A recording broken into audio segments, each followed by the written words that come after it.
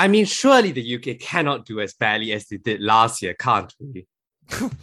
I mean, when you've had 0 points, I guess the only way is up. But no, I'm very excited because I think we might actually have a chance of doing quite well this year for once. So that'll be fun.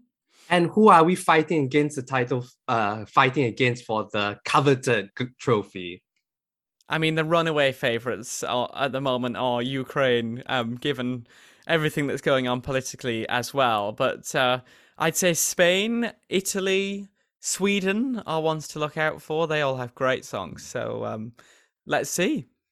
Yeah, and I definitely want to, after we record this, immediately go onto YouTube and find out what the Norwegian act is like in the semi-finals.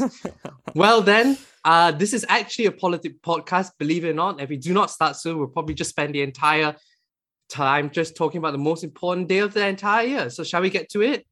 Indeed. And it is Saturday, the 14th of May, 2022. And this is Ballot to Talk About.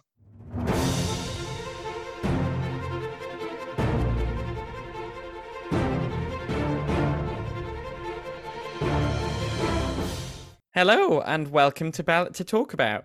Joining me, as always, from the other side of the globe is my co-host, Churn. It's been a long time since we used that old style of introduction, wasn't it? Oh, it really is. It was definitely nostalgic, I have to admit. It was nice trying to craft it as well. But it speaks of a time so long ago, isn't it? And speaking of a time so long ago, as I'm sure many British people feel about the last time they won Eurovision, this weekend is probably, apart from all the elections that take place on the weekend, the most important time of the year because it's Eurovision weekend in Turin, in Italy. So, Sam, what are your plans for this exciting Eurovision weekend? Well, I'm actually working this evening, but I'll be having having Eurovision on in the background for sure. I'm sad I'll be missing it fully because it's going to be an exciting year, and there's reason for optimism, as I said in the intro. So that's good. How about you? Well, I'm afraid time difference is going to ensure that I probably sleep this one off. But what I am pleased about is the fact that we are once again celebrating, and it's a time for laughter and some politics in the voting, which is something that I always look forward to. But Sam, what are we going to be talking about this week on our politics podcast? Yeah, so this week we'll be previewing next weekend's Australian federal election, where Prime Minister Scott Morrison will be hoping to gain a fourth term for his Liberal National Coalition government. And he'll be fighting against a Labour Party now led by Anthony Albanese. So, Churn, let's start with talking about the coalition because they're the ones who are defending government and helping to move into a decade in power in Australia. And I mean, before we talk about them a bit more in detail, could you give us a bit of an overview about the coalition for people who aren't too familiar with Australian politics? Indeed. So this coalition is a coalition of two parties, the Liberal Party, which tends to fight in many cities, and the more rural farmers-based National Party.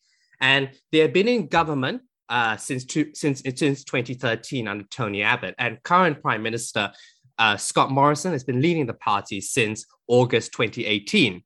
This time around, the coalition will start this election after redistribution with 76 seats, which in a chamber of 151 is the bare minimum needed to form a government.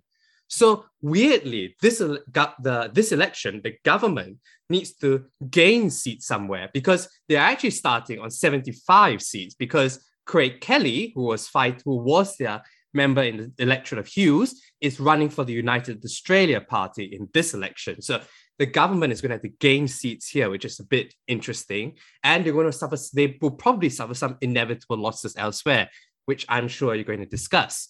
They head into this election seeking a fourth term for their government, something which John Howard managed to do in 2004. But the last time the Liberals were in government in the 70s, they notably failed to do that. It has been tricky this since Scott Morrison's miracle election victory in 2019. The government has had to do with the horrendous bushfires in early 2020. There was flooding that took place in certain parts of New South Wales earlier this year. And of course, the main event that dominated this electoral cycle is the response to COVID-19. And the government goes into this election based on the latest opinion polls, and we'll talk about Australian opinion polls in a minute, in a much more vulnerable position than it did 3 years ago, where Scott Morrison pulled off what at that time seemed a miracle victory. Nonetheless, he is the first leader since John Howard in 2007 to win an election, serve a full term, and will once again face the people once again. So I think, Sam, is a good place to start off with talking about one of the tactics, because at federal level in Australia, the leader is still able to choose the election date. And when Scott Morrison called the election, he was given the option to call a 5-week election campaign or a 6-week election campaign. Do you think a slightly longer campaign has worked this time around? I'm not particularly sure it's made a huge difference, but I guess we'll see next week, because all it seems to have made much more space for is extra controversies and disagreements on both sides, not just affecting Scott Morrison. And I think, if anything, the longer campaign has just allowed more space for those things to rumble on. I'm talking about things like the culture war issue, which seems to be becoming a big problem for Scott Morrison over there. Their Warringah candidate Catherine Deves over transphobic tweets. And then on Anthony Albanese's side, he's facing difficult questions over exactly how much he wants to raise the minimum wage by, which has been rumbling on every day since the last leaders' debate. So I think all it's done, in my opinion, is left more space for these controversies to just rumble on. And if anything, both leaders' approval ratings to just gradually fall as the campaign goes on. I don't know about you, Chern. I think Scott Morrison's idea was that when he called the election, his party was behind already. And he figured a longer campaign would enable his government to come from behind, because that's exactly what happened in 2016. Then Prime Minister Malcolm Turnbull called an 8-week campaign and managed to claw his way back into majority government. And exactly what happened in 2019. The Labour Party was thought to be miles ahead, but it came right in 2019 at the end, and Scott Morrison is able to win. But I think this time around, the government is 3 years older. It's had many controversies throughout this past term. And I think as well, the government wanted to run a message on that it was strong on the economy and strong on national security. Well, the strong on the economy front, we've just had inflation in Australia go past 5%, and that has prompted the central bank to increase interest rates in Australia for an all-time low, which is particularly vulnerable in a country with one of the nation's highest levels of household debt. And secondly, on the national security front, one of the big things that dominated this campaign was China signing a deal to which many critics have said will essentially place a military base on the Solomon Islands, which is often seen as Australia's backyard. And the Labour Party has had a lot of opportunity to tell many people that the government has dropped the ball in the Pacific. And worse for the government as well was that Labour leader Anthony Albanese had a horrid first week. There is footage of him being unable to recall what the cash rate was and what the national unemployment rate was, which is particularly on the latter, particularly horrifying and terrible for an opposition leader. There's no ways of sugarcoating it. But by allowing for a longer campaign and with so much more issues to then go under the roof, it meant that that gap that happened 4 or 5 weeks ago had very much receded in the rearview mirror.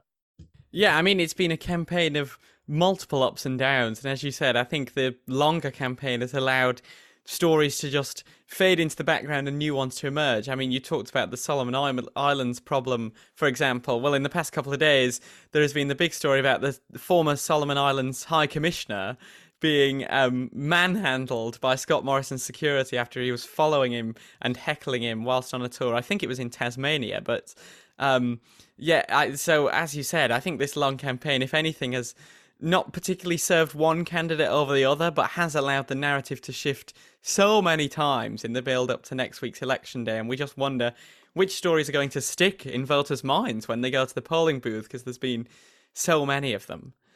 Well, he was nearly manhandled by the Solomon Islands High Commission. Well, I'm not sure what you saw, Sam, but the day before in Victoria, at a press conference held with his Chisholm candidate for Chisholm and Liberal MP Gladys Liu, he was nearly gatecrashed by a Kim Jong-un lookalike protesting the government's policies over China. So it's been that kind of, I'm afraid, personality and stunt-driven campaign rather than policy-driven campaign, I'm afraid. So, Chern, before we talk about one of the big threats to the coalition in this election, which is the rise of the so-called teal independents and the Climate 200 backed candidates. I just want to take our memories back to 2019, because in that election, they seemed to be able to completely change the narrative over the course of the campaign and reduce Labour's lead dramatically and eventually come out the unexpected winners. What would you say were the ingredients behind that comeback? And is the ground fertile enough to recreate that this time around?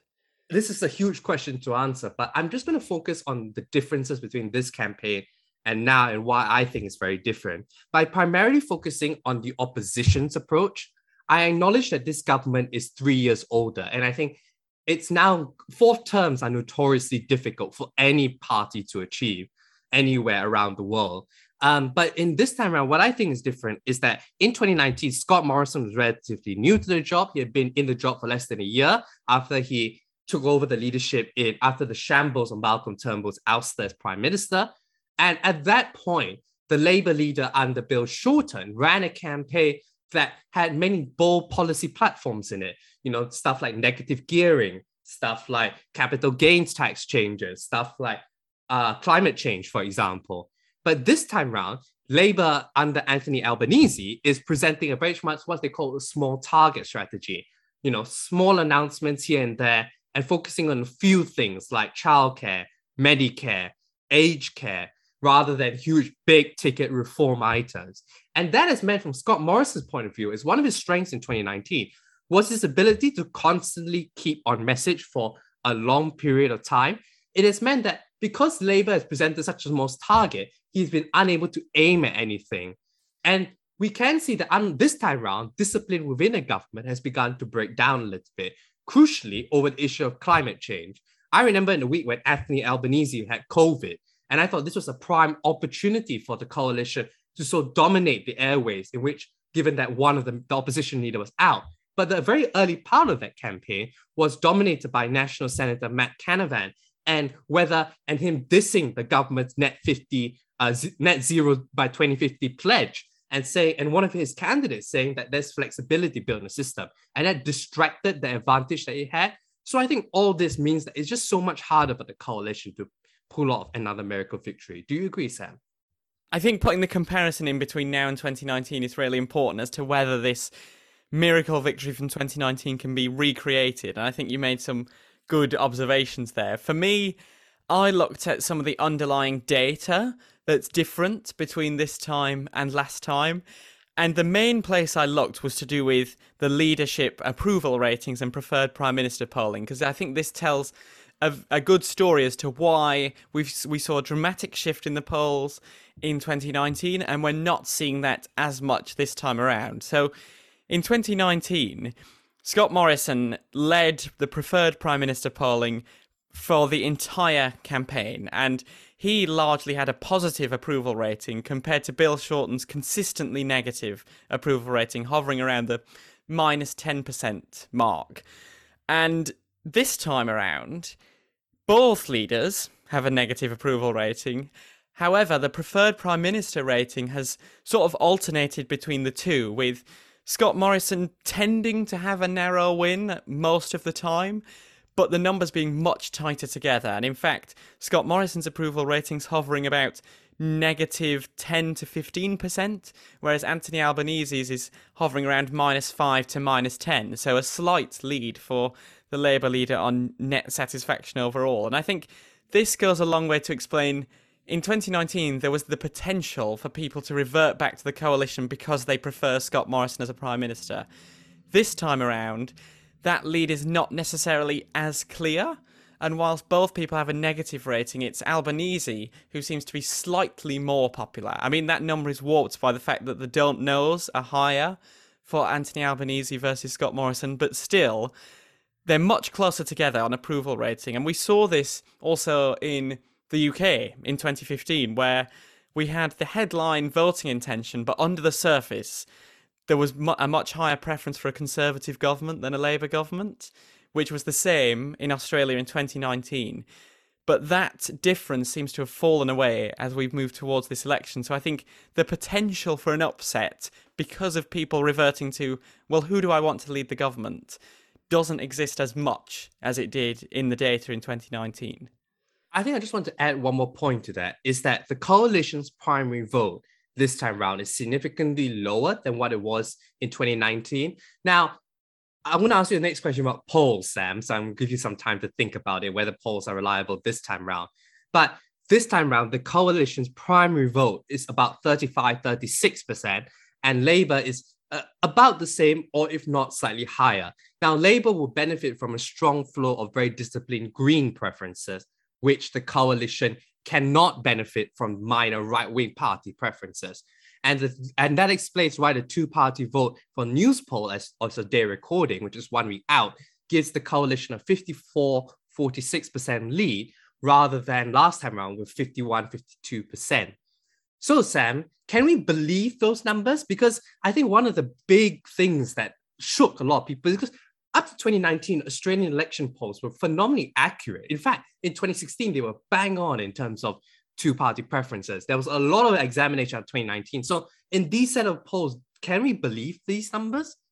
I think we can believe the overall trends of the numbers, which are pointing towards a narrow Labour lead in the current moment. And in the past 4 or 5 years in Australian polls, the general assumed logic has been that the polls are about 1 to 2% underestimating the coalition, pretty much across state elections, across federal elections, across by-elections.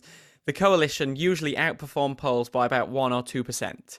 If you applied that logic to 2019, they had a virtual tie on two-party preference in the last few opinion polls, as you said, about a 52% for Labour. So for that to come out with the coalition on top in the two-party preference narrowly sort of is in the ballpark that we were expecting in terms of the margin of error for these polls. This time around, let's assume the last poll says what it said today, 54 to 46. Well, then you can probably expect a coalition performance of around 47, 48 instead of 46. That would still lead a Labour victory. So I think the difference between now to 2019 is that the Labour has a bit of a buffer zone in the polls in terms of its lead, that even if the coalition performance is underestimated marginally, you would still have Labour in front, whereas the polls got so tight in 2019 that the margin for error kind of allowed a whole plethora of results, all the way from a narrow Labour win to the narrow coalition win that actually materialised in the end as well. Yeah, I think I agree with you that they are going to have to rely on a bigger polling error than last time round to win. And I'm not quite sure whether they're there yet, considering as well is that since 2019, there have been efforts to try and, for example, the Australian Polling Council has been formed, and which is an attempt by the polling industry to come up with a set of rules together. So, for example, releasing margin of error, showing some kind of methodology as well. And don't forget, the last state election in South Australia, their results proved remarkably accurate, actually, in terms of results. There was, again, a slight bias, but it was within what one would expect. It was generally thought to be a good poll. So it seems like the government is in much bigger trouble heading into this election. And what I find interesting to me is that these results are roughly the same as 5 or 6 weeks ago. So nothing that Scott Morrison has said, done, or announced have managed to move the needle in terms of opinion polling compared to 2019, suggesting that, do you think, Sam, that, like what I think, that people have just stopped listening to Scott Morrison, and that is very dangerous for the coalition itself? Yeah, I mean, so much has happened in this term of government, not least the largest global pandemic in a century, some of Australia's most severe bushfires, and quite recently, quite contentious decisions about opening the border, international travel and international trade. So all that put together, I think people have had ample time to make up their decision on whether they support this government or not. And unlike prior terms of government, where you might have minor economic problems or a scandal here or there, well, this government has been laden with problems, not least party management problems, scandals. We talked many, many times before on this podcast about the numerous sexual harassment scandals that this government has had to deal with as well. And I think if you hadn't made up your mind by this campaign, and this is not me being biased in any particular way in Australia, but if you hadn't made up your mind already, have you been paying attention at all? Because you've had ample opportunity to decide whether you support what the government is doing or whether you don't. So for some people to leave it up to this campaign to decide which side they're on really surprises me, given how packed this last term has been. I don't know if you agree with that take, Chern. I think that's interesting because I think that people have annoyed with Scott Morrison, but I'm not sure whether they fully believe in the Labour Party itself. Because at the end of the day, you might be annoyed with the government to not preference the Liberal Party first, which could explain their 6-point drop in its primary vote. But at the same time, because of the fact that it's compulsory preferential voting, you have to number every box. You're going to have to make a decision on whether you prefer Labour to win this election or the Liberals to win this election. And I'm not sure about you, Sam, but I'm not convinced that Australians, particularly in some of the news articles I see in terms of focus groups, know who Anthony Albanese is, which is quite surprising given he's been in politics since he entered Parliament in 1996, which is the year you and I were born. So he's been in politics for a very long time. He was a high-profile minister during the Rudd Gillard years, as well as infrastructure minister, among a whole host of other portfolios as well. So I think the electorate is not in a mood in which it doesn't like Scott Morrison, but doesn't know whether it will trust the Labour leader. And I think, Sam, that this could explain a bit about why the coalition has faced a particular threat from teal independents in some of their blue ribbon seats. So, Sam, why don't you give our listeners a bit of explanation? What are these teal independents and how much of a threat are they to the coalition? Yeah, I mean, just before I explain the teal independents, I think it's worth saying that I think this is one reason why the coalition might be worried about opinion polls, because as we're about to explain, there has been quite a number of independent candidates in constituencies standing specifically against coalition candidates. Now, that makes opinion polling very difficult because opinion polling sort of relies on the assumed logic that everybody votes for parties that stand across all constituencies in Australia. But these specific constituency races make opinion polling quite difficult to be accurate.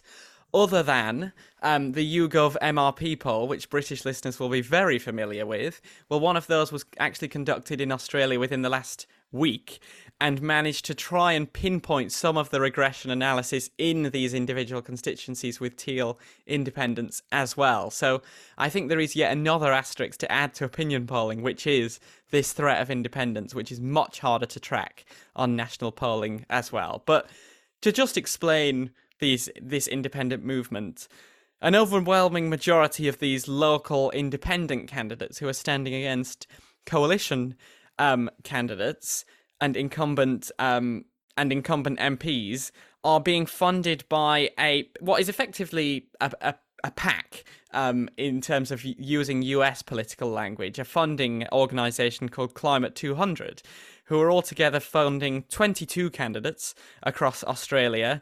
Notably, not a single one of them is in a Labour-held seat currently.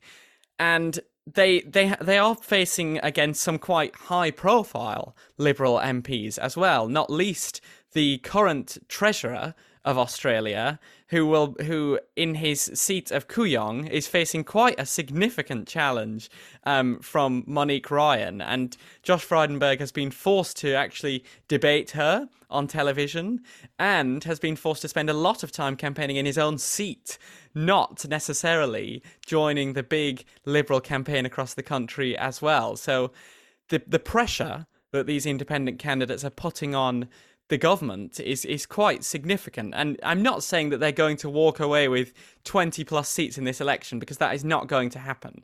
But the impact they've had on how the campaign has had to be conducted, particularly the coalition's attitude towards climate politics, has had to shift quite dramatically. And we will be paying attention to quite a few seats across Australia on the night next Saturday, including seats like Wentworth, Kooyong, Goldstein and Curtin, just to name a few, where we have quite some prominent independent challengers. And in fact, the YouGov MRP poll, which I referenced a few minutes ago, suggested 2 big wins for teal independents, which we'll be paying attention to. So they'd suggest that Josh Frydenberg will lose his seat of Kooyong, and also in Goldstein that Zoe Daniel, who's a former ABC journalist, will defeat her opponent as well. So I think the fact that Frydenberg agreed to debate Ryan on TV reflects the scale of the challenge he believes he's facing. But I don't know what's your assessment of the threat of these Teal independents?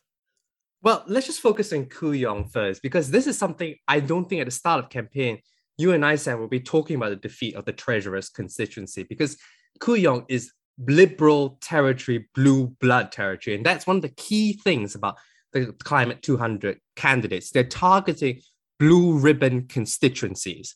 So Koo Yong is the former seat of former Prime Minister Robert Menzies. It's been held by former Trade Minister Andrew Robb, and former leader of the opposition, Andrew Peacock. And Josh Frydenberg was seen as the next best thing in case Scott Morrison fails to win the election. So to me, the fact that, and I think it's knowledge that the Liberal Party only realized that middle of this campaign that they were in deep trouble when there was a story in the paper when Josh Frydenberg took out this massive advertisement for 30,000 Australian dollars a day, and it changed it from a coalition banner to just a simple Keep Josh banner. Now that suggests to me that it's a treasurer who is worried. And you might ask me, what is the impact of that? Well, the impact of that has meant that if a government wants to run a message on the economy and trying to say we're better economic managers than the Labour Party, it has meant that they're unable to get the chief salesperson for their message, the treasurer, to go and march around marginal constituencies where this election will be actually fought, because the treasurer himself is so busily defending his own seat. So there are wider implications of the fact that Josh Frydenberg is just so bogged down in it. And I think what is interesting to me is that this is a movement that, although they brand themselves as independent, what I find interesting is that the Climate 200 has also been motivated by two factors that could really explain what big themes over the last term in government. One, which is stronger action on climate change. Now, although Scott Morrison did pledge net zero by 2050 in this election cycle, it notably failed to give any targets for 2030. And Sam, if you recall, at the end of COP, Australia was one of the countries that forced a last-minute change in the language of COP from a phase out of coal to a phase down of coal. And I think this is playing really badly in these so-called blue ribbon electorates.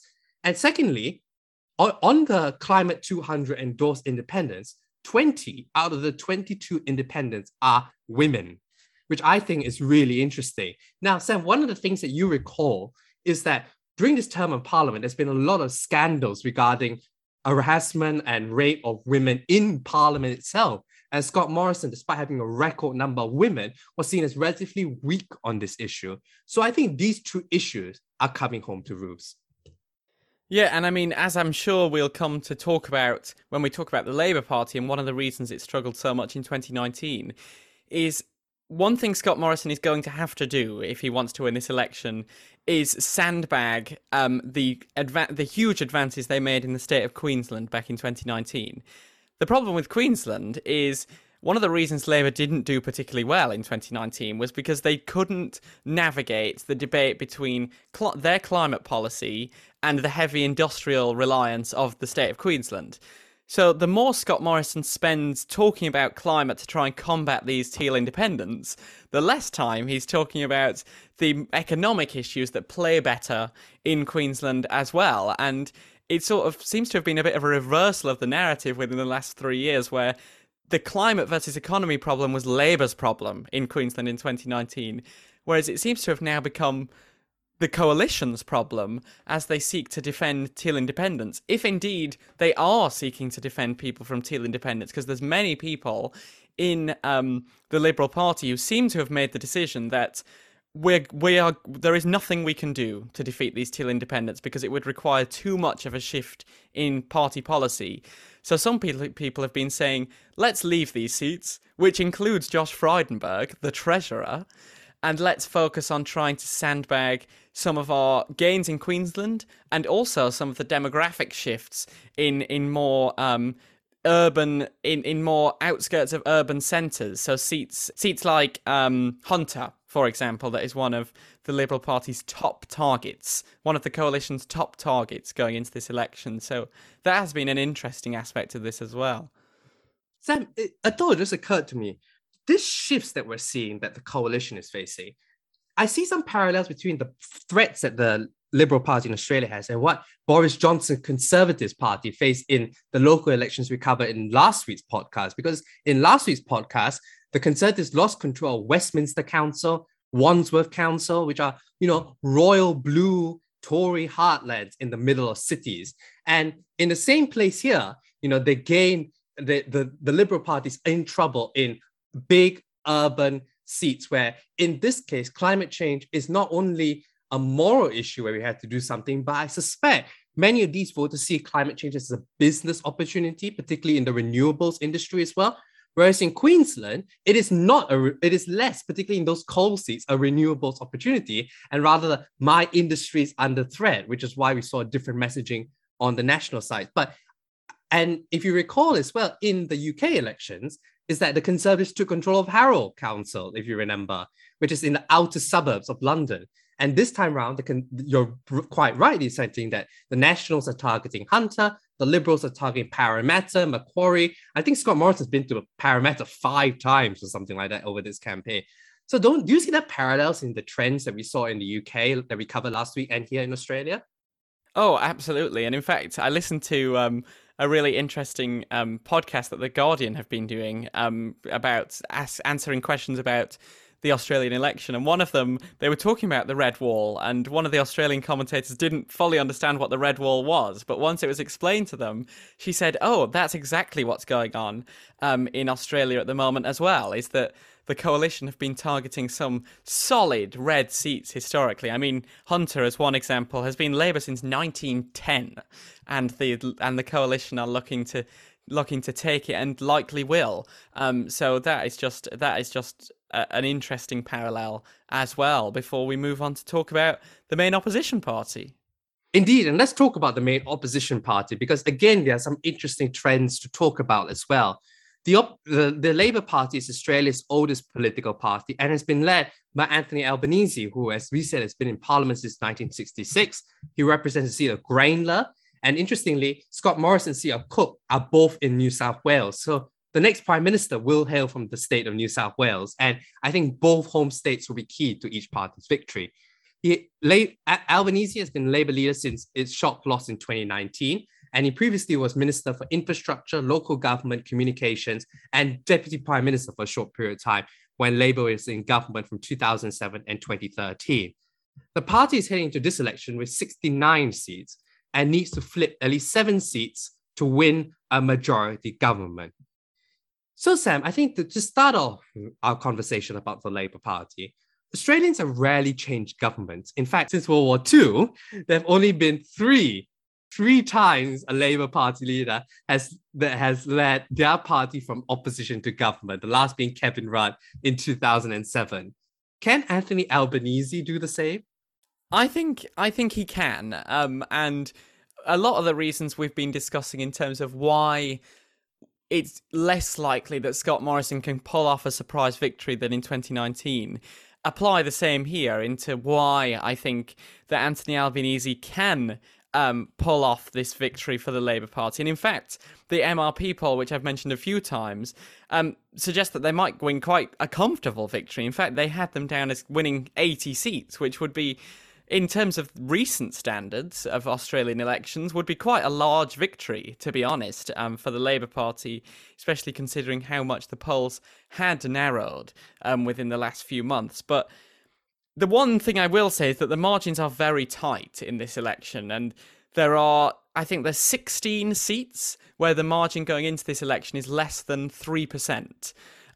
So it seems to suggest that this is an election where marginal results all across the country can vary this result massively from all the way from a hung parliament to, as I said, by recent standards, quite a significant majority for Anthony Albanese's Labour Party. The one result I don't think is on the table necessarily is a coalition majority. I would be surprised if that was the result of this election. But any other result, I wouldn't be surprised. A coalition-led hung parliament, a Labour-led hung parliament, or indeed a Labour majority. But crucially, I do think Labour can win this election. And I think a lot of it has to do with that preferred prime minister polling. I just think Anthony Albanese is in a much better position than Bill Shorten was in 2019.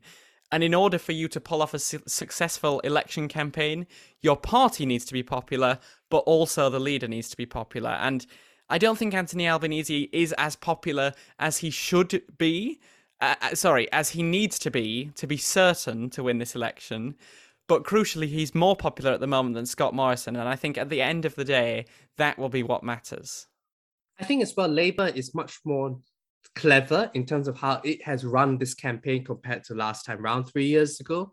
For example, the last few days, we've had a lot of conversation about wages, which Anthony Albanese has gone on record saying that the government may submit that the minimum wage in Australia should rise by at least 5.1%, which is the rate of inflation, which is forcing the government to say that, well, to sort of implicitly argue that it's against the minimum wage keeping up with inflation. So that's a very quite clever wedge that the party has found itself in.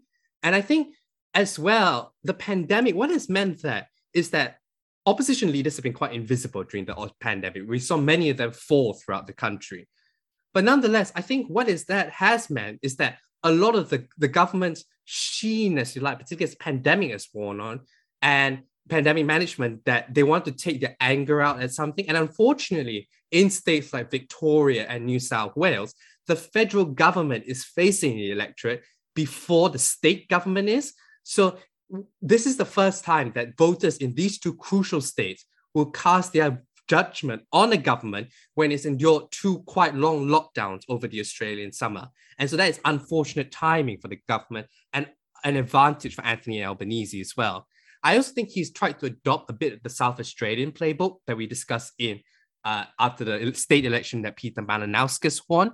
It is notable that the party's campaigned strongly on aged care, Medicare, and issues surrounding childcare. The first two are very health-related concerns, which is one of the main talking points that propelled Malinauskas to victory in April. And I see some parallels with this campaign. The one thing that I should note, however, Sam, is that the number of marginal seats, that is the number of seats under 6% margin, is considerably longer on the Labour side than on the government side. So for Labour to win this election, they need to hold all their marginal seats. Otherwise, we're in hung parliament territory. And the Hunter is one of those that you brought up. I think the other ones to watch are Parramatta, which is on a slightly bigger margin, also has a retiring MP as well. Blair could be interesting. Queensland seat, big working class community of Ipswich, for example, and it could be vulnerable there. So I think Labour does have some weaknesses on its defences that it needs to show up, and that is step one to forming a majority, to getting those 76 seats. Crucially, though, I think that a lot of these marginals on the Labour side are marginals that led to the 2019 victory in terms of the coalition were just able to tip the needle in their direction in some of these really tight seats and end up with a really strong result from 2019. And I think a lot of this campaign has provided clues as to whether the coalition really are aggressively going for these seats. I mean, you cited that Scott Morrison has been to Parramatta quite a number of times across this campaign. However, the most visited seats across both parties, all of them are Liberal defences. So it seems to be that this campaign is very much being fought on a Labour attacking, coalition defending mentality across the board. And we've seen some of the seats like Bass has been one of the most visited seats across the country. This election seems to be being fought quite a lot on Liberal soil.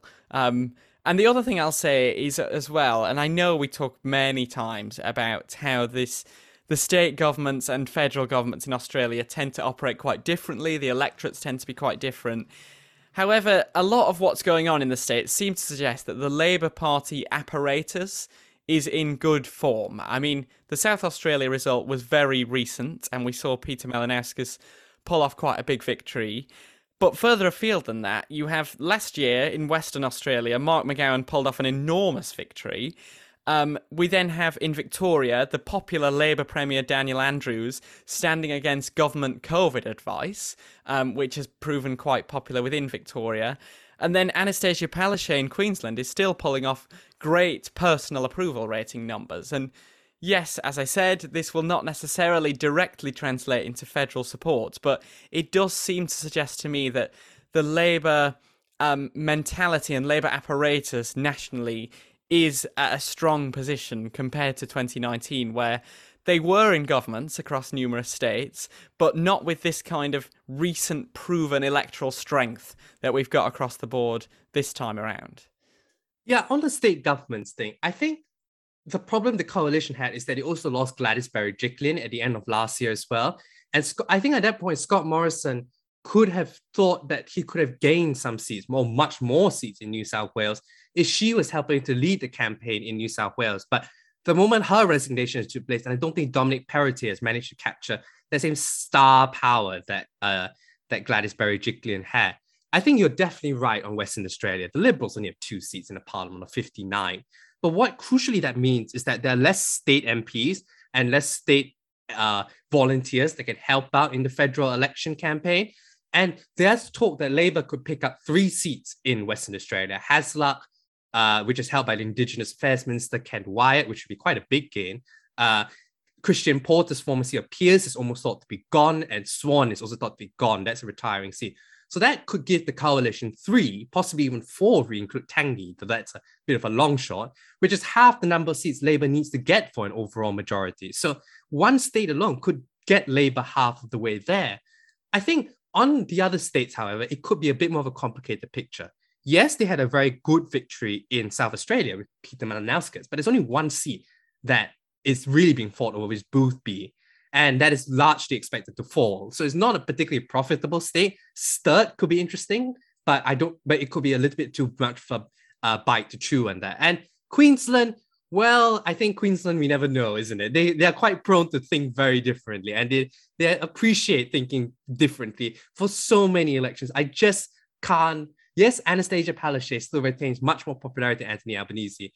But I'm sorry, Sam, I just can't translate any statewide trends there and federal elections. And I think you're absolutely right to reinforce that caveat in all of these results. Yeah.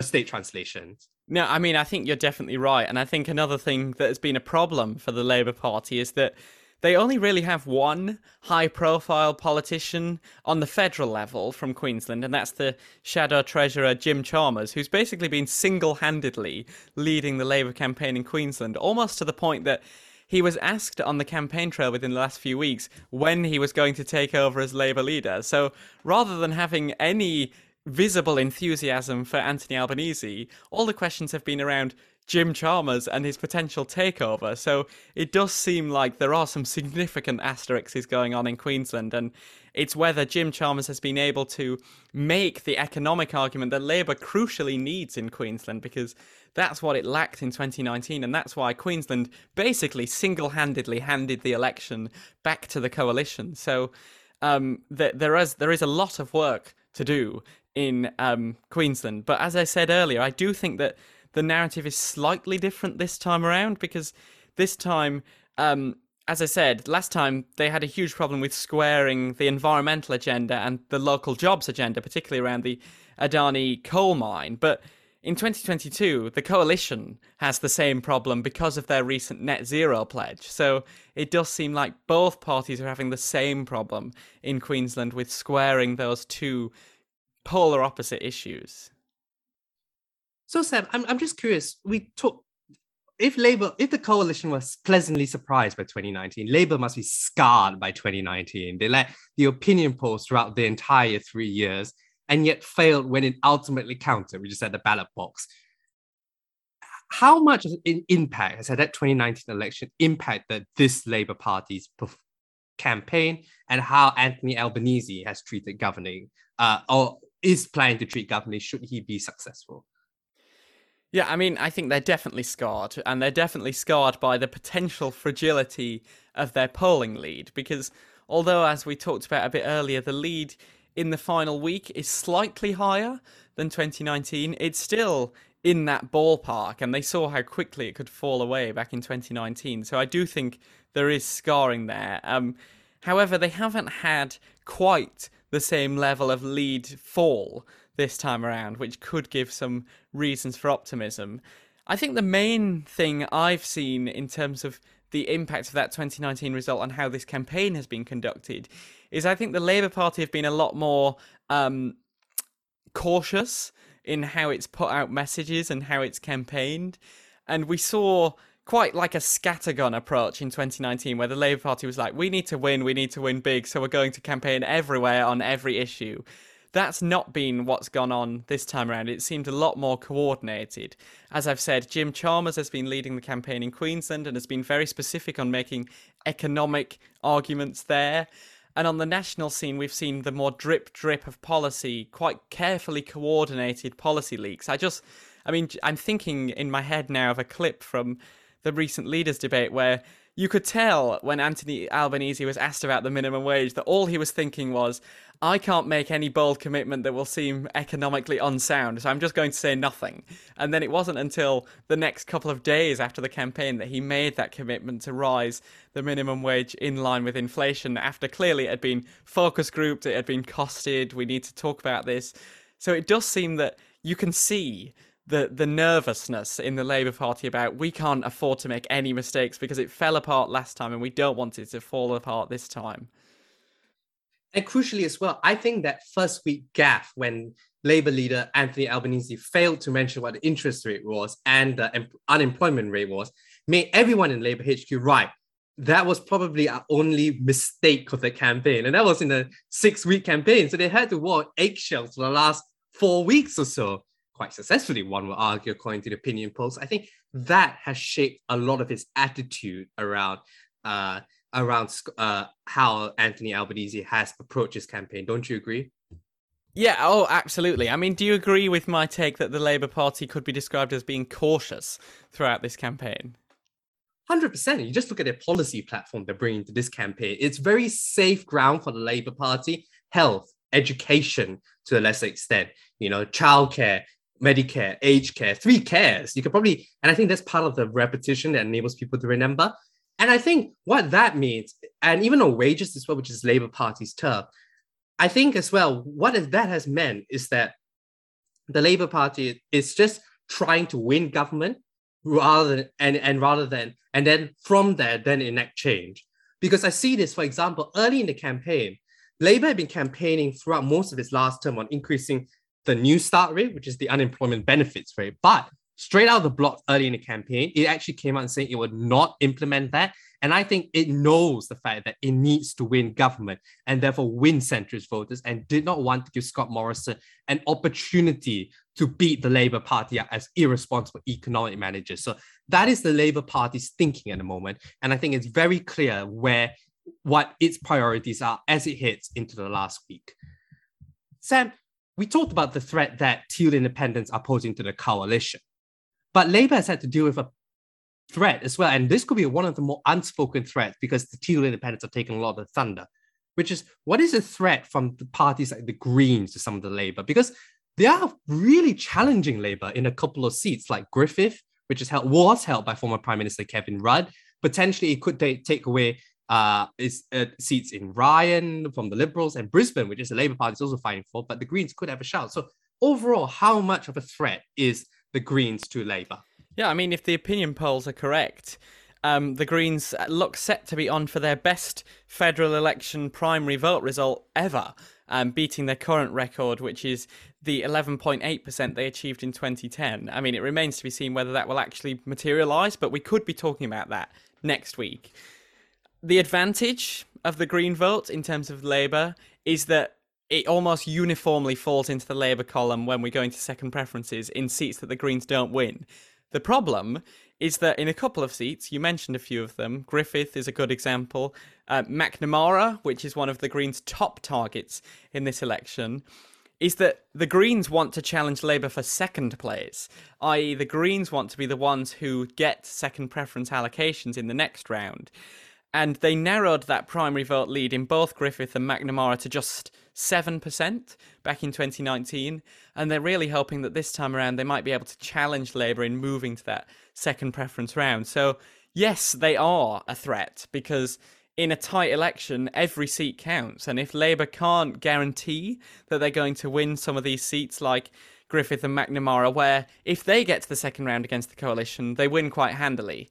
However, what we might be seeing is Green MPs sitting in place of what used to be Labour MPs, and if it is a narrow election, if it falls down to hung parliament, yes, the Greens and Labour are more likely to work with each other than the Greens and the coalition. But Labour don't want to have to do that. They don't want to have to make that commitment because one, it plays badly for swing voters, and two, it makes governing a bit more difficult because you're relying on another party, not just your own caucus management, which could again fray because you're doing an agreement with another party. So it is a problem. I don't think it's as big of a problem as the Teal Independents, because what it hasn't done, like the Teal Independents have done to the coalition, is the Green Party threat hasn't really changed how Labour has chosen to approach this election, and it hasn't forced them to choose between two extremes of policy allocation because their voter pools tend to be quite friendly to each other. But what it could do is, if Labour is making more climate-friendly pledges, again, Queensland, we keep coming back to it, but climate politics do not play well in Queensland. They didn't play well in Queensland in 2019, and outside of Brisbane, they look set not to play very well in 2022 either. So if one thing the Green Party is doing is moving Labour more towards climate-friendly politics, although the Labour Party in 2019 were quite climate-friendly already, but if they're going to win back some of these seats in Queensland that they need to win to form quite a significant majority, being very, very climate friendly to pander to Green voters is not going to play well. I think though one of the unspoken things that I think links both Teal Independents and Challenge and potentially Labour's problems from the Greens is that the Catherine Dees issue is particularly key to this, because Labour has kind of followed the coalition's lead, but obviously have not shouted it from the rooftops like Scott Morrison has in how you define a woman, for example. And I wonder whether that provides an opening in some of these very socially liberal inner city seats that the Greens are potentially challenging Labour. And as well, potentially Labour from the last election scaled back its climate policies. So, for example, it actually went into the 2019 election with a climate target of 45% reduction in emissions.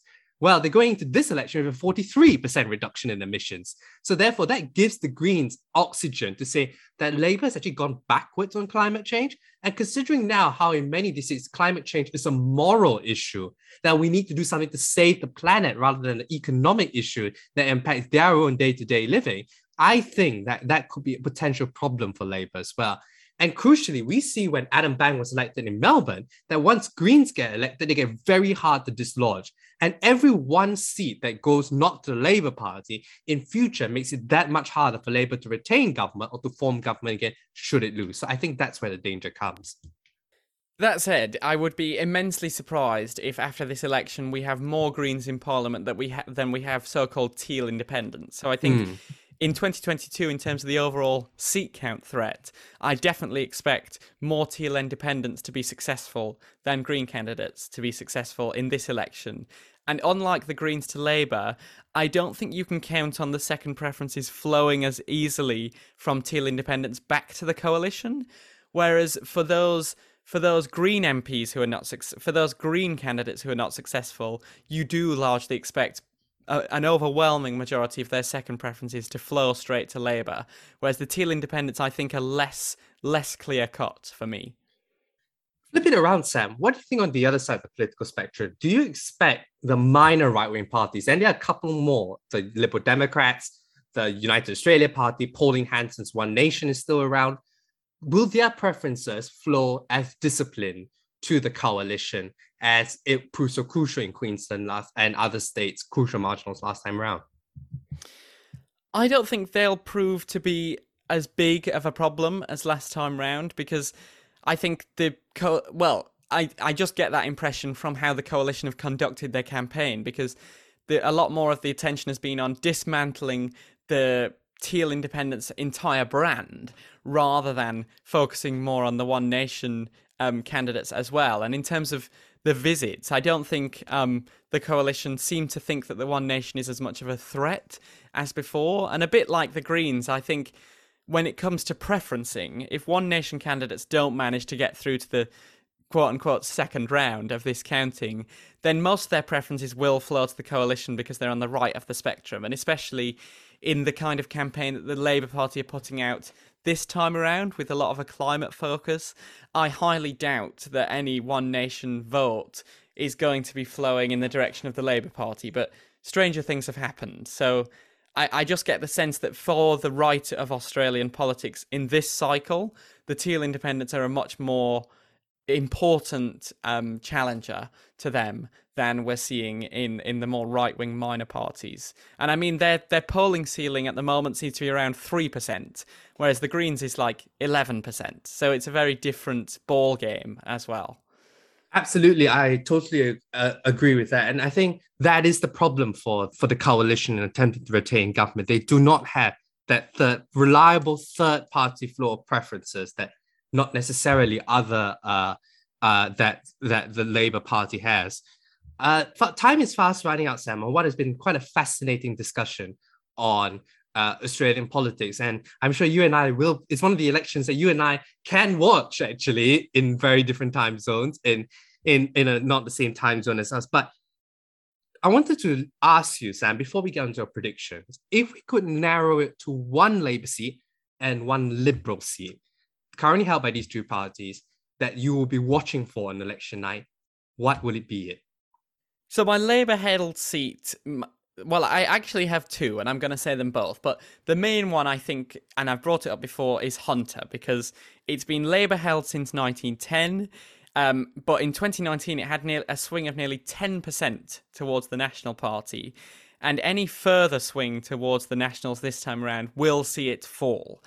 And speaking of One Nation, in 2019, they had 22% of the primary votes, the One Nation Party as well. So it suggests there is very much an upswell of right-wing support going on in seats like Hunter. And the reason I think it's going to be very fascinating to watch is because I think the result in this seat could be a huge indicator of where the Liberal national support might be going across Australia. And like we said, it compares to that red wall feeling in the UK with a shifting demographic focus for each of the parties. And if Hunter were to fall to the coalition, I'd be paying very close attention to other seats that are very similar, not least Eden Monaro, for example, which I think this time around is going to be a stretch for the coalition. But the by-election, which was held in 2020, was narrowly held by Labour, with second preference being 50.4% to 49.6%, and has been a classic bellwether seat nationally up until 2016, always falling with the party of government for the 40 years prior to that. And if the coalition were to have a great night, seats like Eden Monaro would be falling to them and could be seats that are within their next grasp should they pick up Hunter this time around. So those are my Labour ones. I don't know if you want to say your Labour ones before I do my Liberal seats. Yeah, I think for me, I was not going for the cold seats, but I think one of the big interesting things is how much of that shift that we saw in the last election in those outer suburban seats will take place in this election. So the seat that I chose was again a seat I mentioned earlier, which is Parramatta. Western Sydney, the state MP is a Liberal. Crucially, Julie Owens, like in Hunter, is retiring at this election. The interesting thing for me is that Labour has pre-selected Andrew Charlton as its candidate here. Now, Andrew Charlton is an esteemed economist. He was Kevin Rudd's chief economist during the global financial crisis, but he was parachuted in at the last minute over local candidates. And this is a multicultural, diverse seat where I'm looking for the impact of how Labour is in polling around multicultural communities as something that could be very interesting. Because like last week, I wonder whether the coalition is doing better around ethnic minority areas and Labour is doing weaker. And I think Parramatta, given the circumstances, is a good seat to watch from my perspective, and could be one that in the future, if given the fact we're on the fourth term of the government, that could be why Labour fails to get over the line, but one that could prove a potential problem down the line. So I'm very much looking at Parramatta as my seat to watch in New South Wales.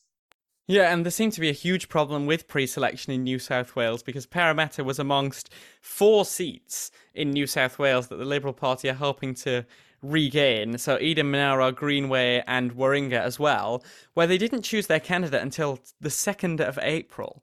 So they've only really had 6 weeks, the campaign duration, basically, to make their case and make their name much more recognisable across New South Wales.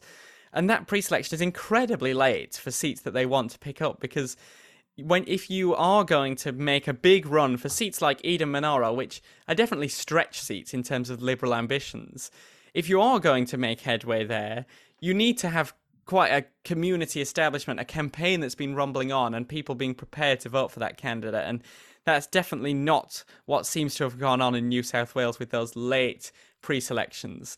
But turning to my Liberal-held seat, I'm going to pick the seat of Bass. Just one quick point on Parramatta as well. Just one quick point on Parramatta.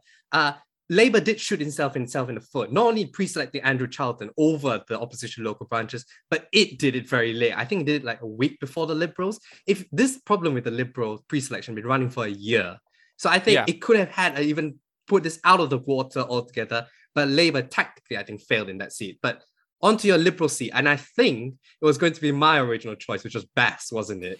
It was, yes. So, I mean, the reason I picked this is that it has only once since 1993 been successfully defended by an incumbent, and that was when Michelle O'Byrne, the Labour MP, held it between 1998 and 2004. So it would be, historically, a big ask for this to be a Liberal hold. And I think if Bass is a seat that falls into the Labour column quite quickly, that's suggestive that Anthony Albanese is going to have a good night, because he's winning some of the top targets he has from the Liberal Party. I did very nearly suggest a different seat, but I think this is just going to be a great watch anyway, which is another seat we've talked about already, which is the Kooyong seat. Because if Josh Frydenberg were to lose his seat, that would be an enormous scalp for the Teal Independents, and would also be an enormous loss for the coalition more generally, because as you said, Josh Frydenberg was seen as the heir apparent to Scott Morrison. And if indeed he does lose his seat next Saturday, that would be a huge problem for the coalition. And even if they were to still, from that moment, become the largest party in a hung parliament, it would still be an enormous story. Yes, Kooyong, I'm definitely looking forward to. But I did think you're going to kick either Kooyong or Bass, and I tried to find something a bit different. So the seat that I'm going to choose is someone thing that could be very interesting, which is Robertson, which is held by Lucy Wicks on a 4% margin in the Central Coast of New South Wales. Lucy Wicks is a close ally of the Prime Minister, so can't really run away, which I noticed Josh Frydenberg has been trying to do over the Catherine Dees issue, by the way. And it's also, crucially, Robertson has voted with the government in every election since 1983. It is classic bellwether territory, classic mortgage belt area as well. And Labour has put forward interesting candidate, Gordon Reid, who is an emergency doctor and Aboriginal candidate as well. So this, I think, health, we know that this election will be dominated by health, given we're still emerging from the pandemic as well. And this is a crucial seat that I think will be particularly concerned about interest rates, given the fact we're going to see interest rates rise, and how it balances all of that, and the cost of increasing cost of living environment will be a key to how Middle Australia thinks. And if Labour picks up Robertson, I think, to me, that is a very good sign, because that's on a 4% margin, beyond the 7 seats that they need to hold government. So I think what we could see in this election is that Labour could gain a few seats above the 7 that they need to form government, but fail to take those that they should be under the 3% or so swing to form a government. And conversely, they might even lose some seats that they hold. So it could be quite a messy election picture, and one that could take some time to emerge, isn't it, Sam? Yes. So just before we finish, Churn, predictions. So like you, I can't see a coalition majority government. And I'm almost 99% sure that there will not be a coalition government, a minority government, because I think they will have to be as close to 75, they will probably need 75, 74 potentially, and to be able to form a government itself. And I just don't think that they're going to only lose 2 seats. I think they're going to lose a lot more, particularly, but part of me potentially could be PTSD from 2019. Don't know whether Labour could win a majority government. I think I can definitely see them having a 7. I can probably get them to 76 relatively easily. But beyond that, I would say 78 is what I'm comfortable putting it as. right now. If I were to be, if push come to shove, I can see that. But I genuinely would not be surprised if Labour falls short, particularly since the coalition is much more vulnerable to the independents, which will drag down the coalition number, but will not inflate that Labour number. Yeah. I'm going to go for, I think there will be a Labour majority, and I think 78 is around the ballpark I was going to go for as well. And the reason I say this is I think a lot of the narrative about being really tentative to make that prediction is based on 2019. And as we've tried to unpack throughout this episode, is that the indicators are very different to 2019 already. I don't want to be too confident because we've been burned with predictions before, but I think there has been a tendency to be very tentative about predicting a Labour majority, even though if this were prior to 2019, we would be looking at these indicators, the preferred Prime Minister indicators, net satisfaction, tendency of opinion polling, response to debates, response to issues, that you would think this is, of course, going to lead to a Labour government. And I'm going to strip away the 2019 nervousness for a second and say that I think reasonably confidently that Labour are going to finish this in government, and I think it will be with a majority of their own seats.